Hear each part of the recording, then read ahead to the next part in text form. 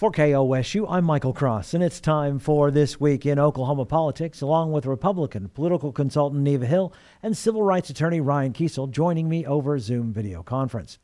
The state Supreme Court declines to take up a challenge against the special election to fill the U.S. Senate seat getting vacated by Jim Inhofe. Stephen Jones says the governor's call for the special election is improper because Inhofe hasn't actually left office yet. The High Court denied Jones' action for original jurisdiction, saying it belongs in federal court, but didn't rule on the merits of the case. Neva, do you think he'll take this to a federal court? Well, I think it remains to be seen. He said he was taking a look at that, but the fact that we've gone more than a week and there's been no action, I think probably lends to speculating that nothing more will happen. But I think you're right, Michael. It was interesting that it only took a day. It was unanimous. All 9 justices concurred, and basically in the oral arguments, the justices, more than one of them, asked Stephen Jones, I mean, why aren't you taking this to federal court? This is the 17th Amendment applies to all the states. And he really, in essence, said that he didn't think he'd have as much success at the federal court level, and that may be why we're not seeing him move forward in that regard. So I think the good news to all of this is the issue was quickly dispatched, and now we see everyone preparing to move forward with the official declaration and filing for offices, which will be April 13th, 14th, and 15th. Ryan. Well, often we hear about a liberal judiciary that is, out trying to make policy from the bench, to legislate from the bench, and these activist judges. But in reality, in state courts and in federal courts across the country, most judges are fairly conservative in their approach, maybe not in their outcomes, but in their approach to deciding how to handle these cases. And they usually will try to decide on the narrowest grounds possible. It's a long tradition within the judicial system to try to not create a bunch of waves if you absolutely don't have to. And so one of the narrowest things that any court can rule on is often standing. And so, it's a matter of, does this case in any particular case belong in front of this particular court? And if a court feels like they're not the appropriate jurisdiction, or not even beyond that they're prohibited from being the jurisdiction by law, that's where they're going to rule. And I think that it can be seen as a dodge by the court to not get to the meat of the matters at hand. But in reality, it's a long-standing and I think well-served practice among the judiciary, regardless of whether you're talking about liberal or conservative judges, of trying to have these narrow decisions. That being said, if you get past the standing issue and you get to the merits of Stephen Jones' oral argument and the merits of his brief, I feel like they're as close to watertight as you can get. And even in a federal court, I know that he intimated that he might not have as much success at a federal court. My sense is that has to do more with timing. Whether or not whether the federal system could move this question fast enough to give clarity and resolution to the candidates and voters, or would-be candidates and voters in Oklahoma. But to the central question of whether there is a vacancy consistent with the 17th Amendment, I tend to agree with Stephen Jones that there is not a vacancy. And there are ways to remedy that basically get us to the same position that we're in right now. But I do think that right now we're operating under a legal fiction that this is a vacancy in the United States Senate in Oklahoma. Governor Stitt signs a bill banning transgender athletes from participating in girls' and women's sports. Supporters say Senate Bill 2 protects competition among female athletes, but opponents say it hurts transgender children by preventing them from playing with their peers. And LGBTQ advocates had hoped Stitt might veto the bill, like recent governors in Utah and Indiana. Ryan, could there be legal avenues for opponents of this measure? I think perhaps. I think that it really comes down to a case-by-case basis, which is where we've been before this law. I think that first of all, it's important to remind ourselves of the tremendous progress that we've made in recognizing the rights and humanity of trans people in Oklahoma and the nation. I think it's easy to get caught up in machinations at the Capitol around bills like this that make political fodder out of trans people, and I think even more concerning, out of trans children. But I think it's important to step back and say we've made a tremendous amount of progress to the extent where we now have federal recognition of civil rights for trans people in employment situations. If you look in the private sector, you can hardly find a major corporation out there that hasn't incorporated trans rights into their core corporate tenets. I mean, so we've made a lot of progress, and a lot of Oklahomans are beginning to have conversations that they never would have even thought of a few years ago. And so as all of that's happening, there's a lot of nuance and a lot of give and take that has to happen. But unfortunately, it's difficult to have those conversations when you have political instruments like this piece of legislation that's not meant to solve a problem, but it's meant to speak directly to a particular part of the Republican primary electorate. And in the wake of that, we have taken away the ability of local actors and parents and students and athletes to make these decisions on a case-by-case basis. I mean, there wasn't something that needed to be fixed here, and instead we've broken something in the process. And we have made you read this story in the Oklahoman by Ben Felder about parents and struggling with their kids being made to be political actors in this whole thing, and I would say that even the kids, the cis female athletes, student athletes out there, they've been made props in this as well. Everybody's being used in this to a political end, and it doesn't serve our state, our local communities, and having, I think, important and nuanced conversations about how to handle these issues that are arising as we learn and respect the fact that, everybody's is a human being here, and we lose the humanity whenever we politicize it like this. Neva.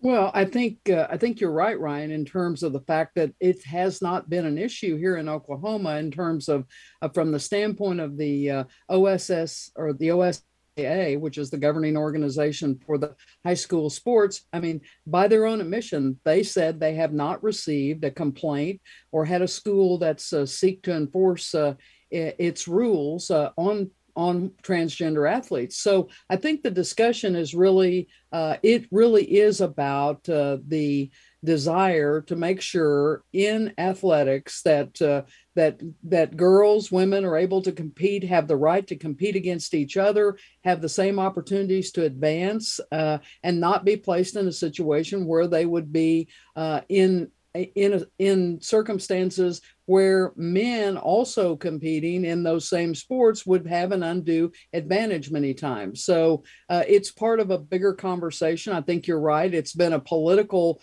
football. We've seen more than 150 bills across the country that have come up in the last couple of years. This bill actually came up last year in the legislature and got stalled. So now we have seen actions, including the governor putting his signature to it earlier this week with a number of athletes standing around him. And I think we heard from some of the lawmakers saying that basically what no one, I think, wants to see happen is that the efforts and the impact of Title IX for the last 50 years to be undone by legislation and actions that work against the bottom line, which is allowing young people to be able to compete in the appropriate way and have the most opportunities in front of them to be able to excel in the sport of their choice. Congressman Markwayne Mullin is filing a resolution to have the first impeachment of President Trump be expunged. Mullin is one of four Republicans vying for the seat being vacated by Senator Inhofe. Neva, will this move help him in the election? Well, I think it's a conversation. We'll see many different types of conversations like this during this political season. I mean, we have four announced Republican candidates, all of whom are vying for attention and, frankly, probably seeking the support or assistance from folks in the Trump in Trump circles, as well as potentially an endorsement by President Trump himself. So this is going to be part of the conversation, I think, throughout the campaign. In this instance, with this resolution, where Markwayne Mullin is asking for Trump's first impeachment to be expunged, I mean, by his own admission. He knows that the practical effect of this resolution in a democratically controlled Congress may not go very far. And he also admitted that, we cannot undo history, I think was his quote. But the other side of this is that there is a limited constitutional precedent that is there. It took place when the Senate censured President Andrew Jackson back in the mid 1800s, and that's what they're hanging their hat on with this resolution. And in fact, he made the point that expungement is being used as the word because that was the verbiage used to describe the withdrawal of the Jackson censure in the Senate back in the 1800s, as I said. So again, whether one wants to say this is political theater, there's certainly a lot of folks and certainly Republicans who are fascinated, interested, and want this conversation to continue. And we'll see how that plays into the dynamic of a primary where everyone is trying to get traction as they move toward the June 28th election. Ryan. Navy, you mentioned President Andrew Jackson. As long as we're going back in time, I wonder if we could get Congressman Mullen or anybody else. Let's impeach Andrew Jackson. Let's just go back and do that, because that's something that should have happened. If we're having retroactive history here, let's have that. I don't know. Maybe the congressman is confused, but your guy was acquitted. He was acquitted by the Senate. Impeachment isn't conviction. The Senate has the power to convict, and that didn't happen. And so you've got an acquittal here. We'll see, and Neva's right. We're going to see in virtually every Republican primary in the state, at the state and federal level, there's going to be some degree, I think at the federal level, a greater degree of candidates in the Republican primaries trying to demonstrate their value to voters by their proximity to Donald Trump. Now, I can't imagine what it would be like to be a candidate or a politician right now and to have to build your entire political identity based on constantly pledging obedience to one person. I'd like to think that somebody like Markwayne Mullin, who holds himself out as this freedom-loving, tough guy that'll charge into Afghanistan, even if it might potentially create a foreign policy nightmare. Who cares about those little things, details? But I'd like to think that somebody like him, this freedom-loving, tough guy, would think that kind of unconditional allegiance is a bit emasculating. It's really strange to me that this kind of bravado is then matched with this, bending on one knee and kissing the ring. I also wonder, does he think that President Trump is out applying for jobs and somebody's looking through his resume and they do a background check and they say, oh, he's impeached. Well, we don't hire people that have been impeached here. That's not happening. He's out playing golf. He got a hole-in-one the other day. He's fine. On the subject of expungements, though, there is a real need for expungements at the state level. There's a clean slate bill that moved from the House over to the Senate. And State Question 820 that the Supreme Court is allowing to collect signatures now has important expungement provisions in there for people that have old marijuana felony and misdemeanor convictions. That's where we need to be talking about expungements. I think the former president's going to be fine. A former federal prosecutor is entering the race for Oklahoma County District Attorney as, so far, the only Democrat. Vicki Behena of Edmond is probably best known for her work in getting the death penalty for Oklahoma City bomber Timothy McVeigh and is executive director of the Oklahoma Innocence Project. The race already has 4 Republicans vying for the position being vacated by David Prater. Ryan, how do you rate Behena's chances in the election?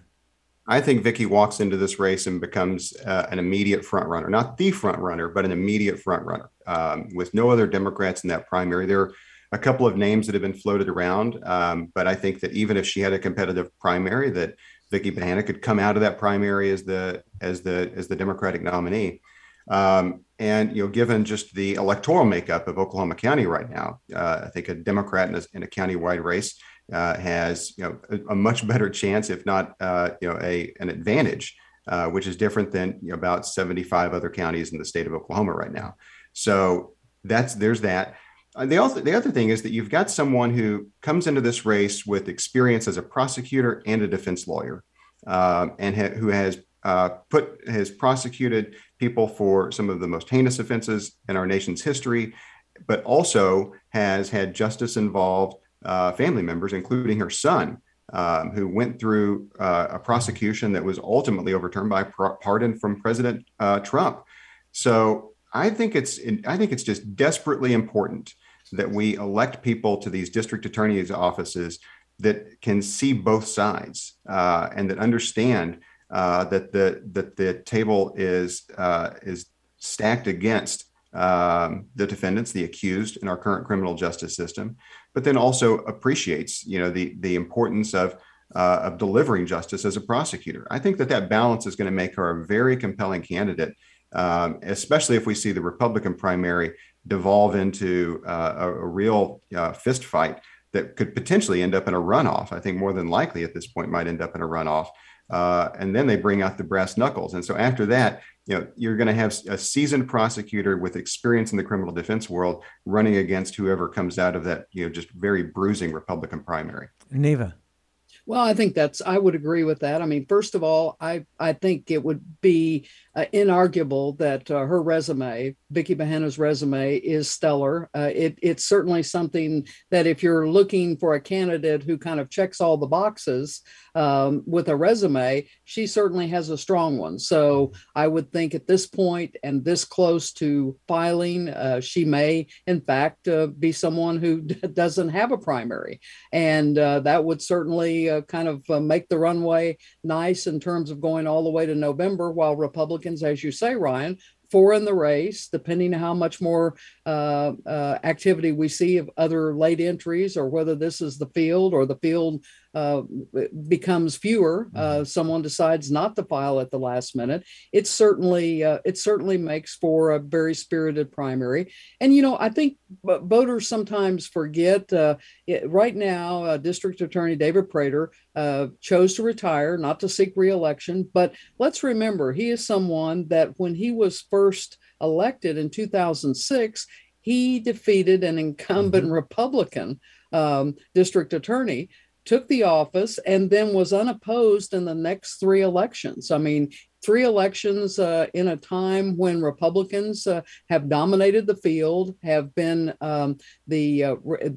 have controlled in terms of numbers across the board, and certainly Republican voters have looked at these county offices, district attorney positions, judicial offices across the board, and been very thoughtful about who they feel is best qualified. And I think this is what it will come down to. And so I think on the Republican side, the challenge is for Republicans to nominate the strongest person they can to compete in November to try to take control of the DA's office. So I think right now we see Kevin Calvey, who is kind of the runaway in terms of fundraising over the other 3 candidates. But we have a longtime assistant DA, Galen Geiger. We have 2 defense attorneys, Jackie Ford and Robert Gray. But at this point, I think as we all begin to handicap races, it will begin to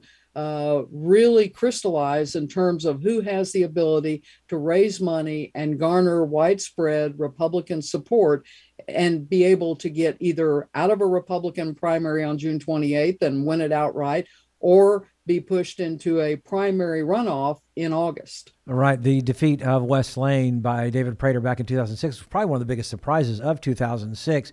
Ryan, Oklahoma County has turned more and more purple even since then. How important is it for the Democrats to hold on to this seat?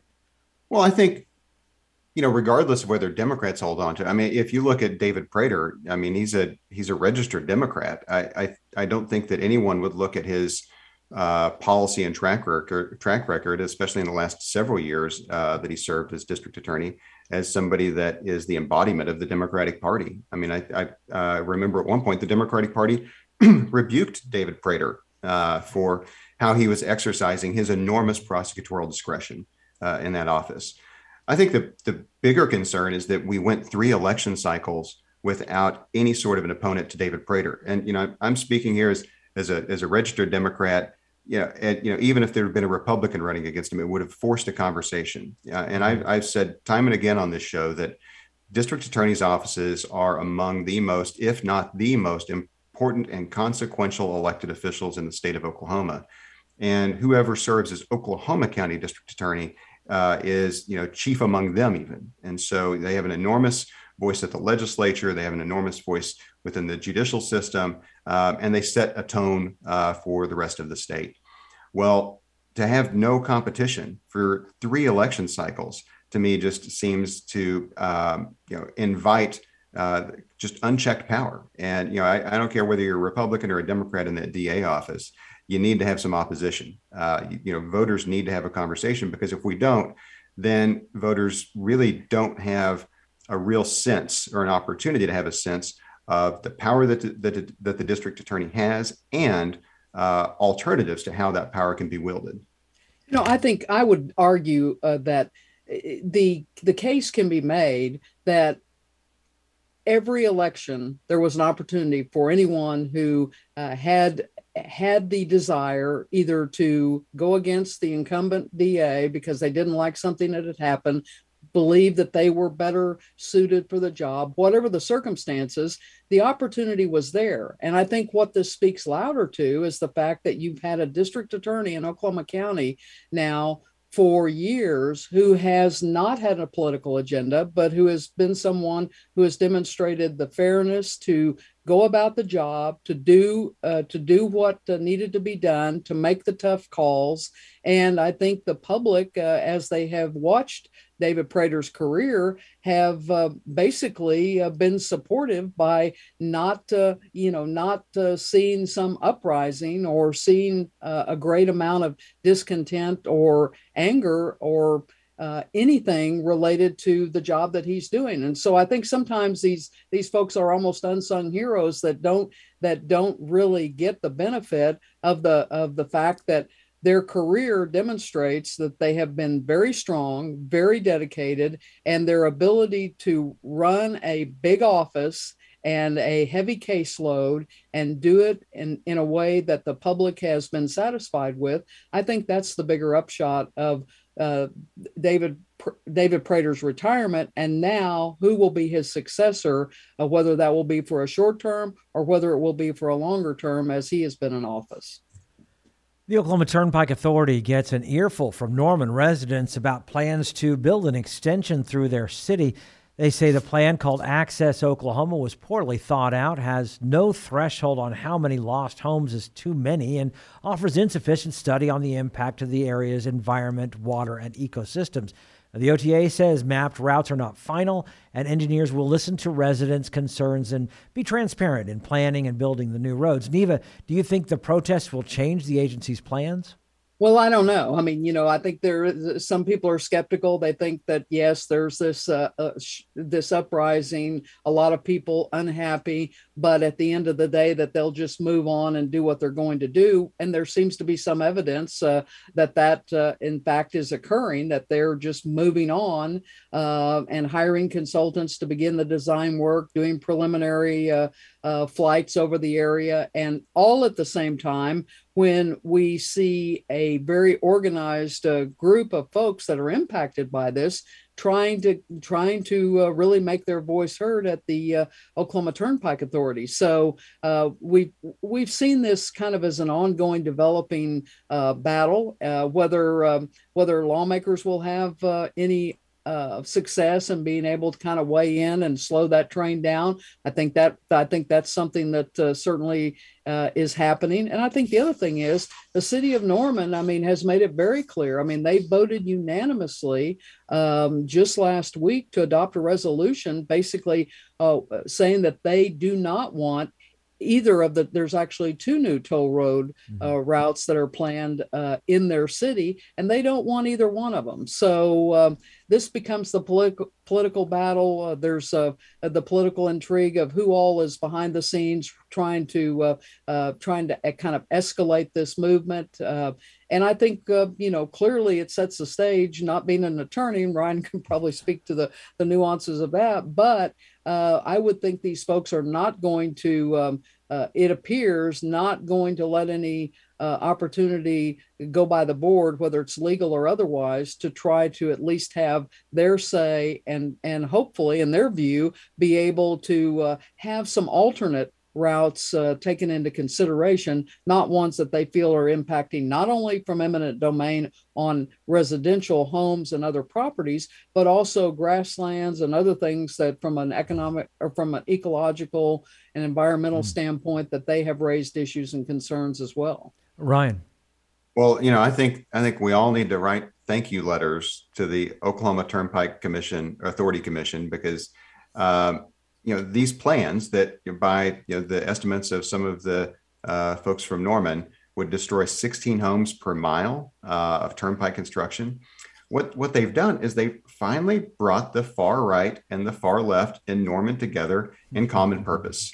After years of just growing division and pitched tribalism, Normanites from different parts of the political spectrum have reason to see themselves as neighbors again and not mortal political enemies. And I think that we all kind of need these reminders sometimes, when we can make politics local, and in particular, you can find these very strange coalitions that form up.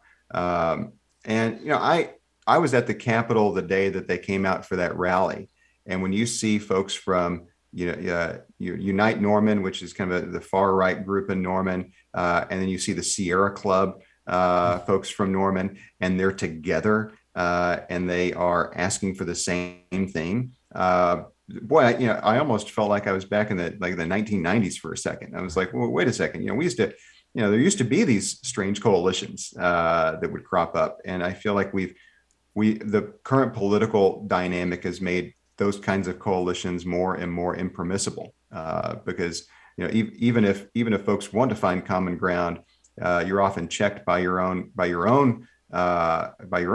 Well, what are you doing standing next to that person? Well, why are you working with them on this? Do you know that you're giving this person a platform? But when it gets right down to it, and the government is about to has imminent plans, even though they may not be that imminent, but they feel imminent if it's your house and your neighbor's house.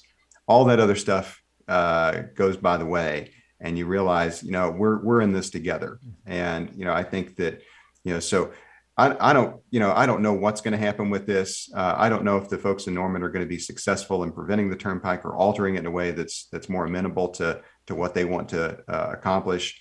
But if nothing else happens, but to demonstrate that we can get the far right and the left together in a community that's been increasingly divided, I think that, that's good enough for me right now.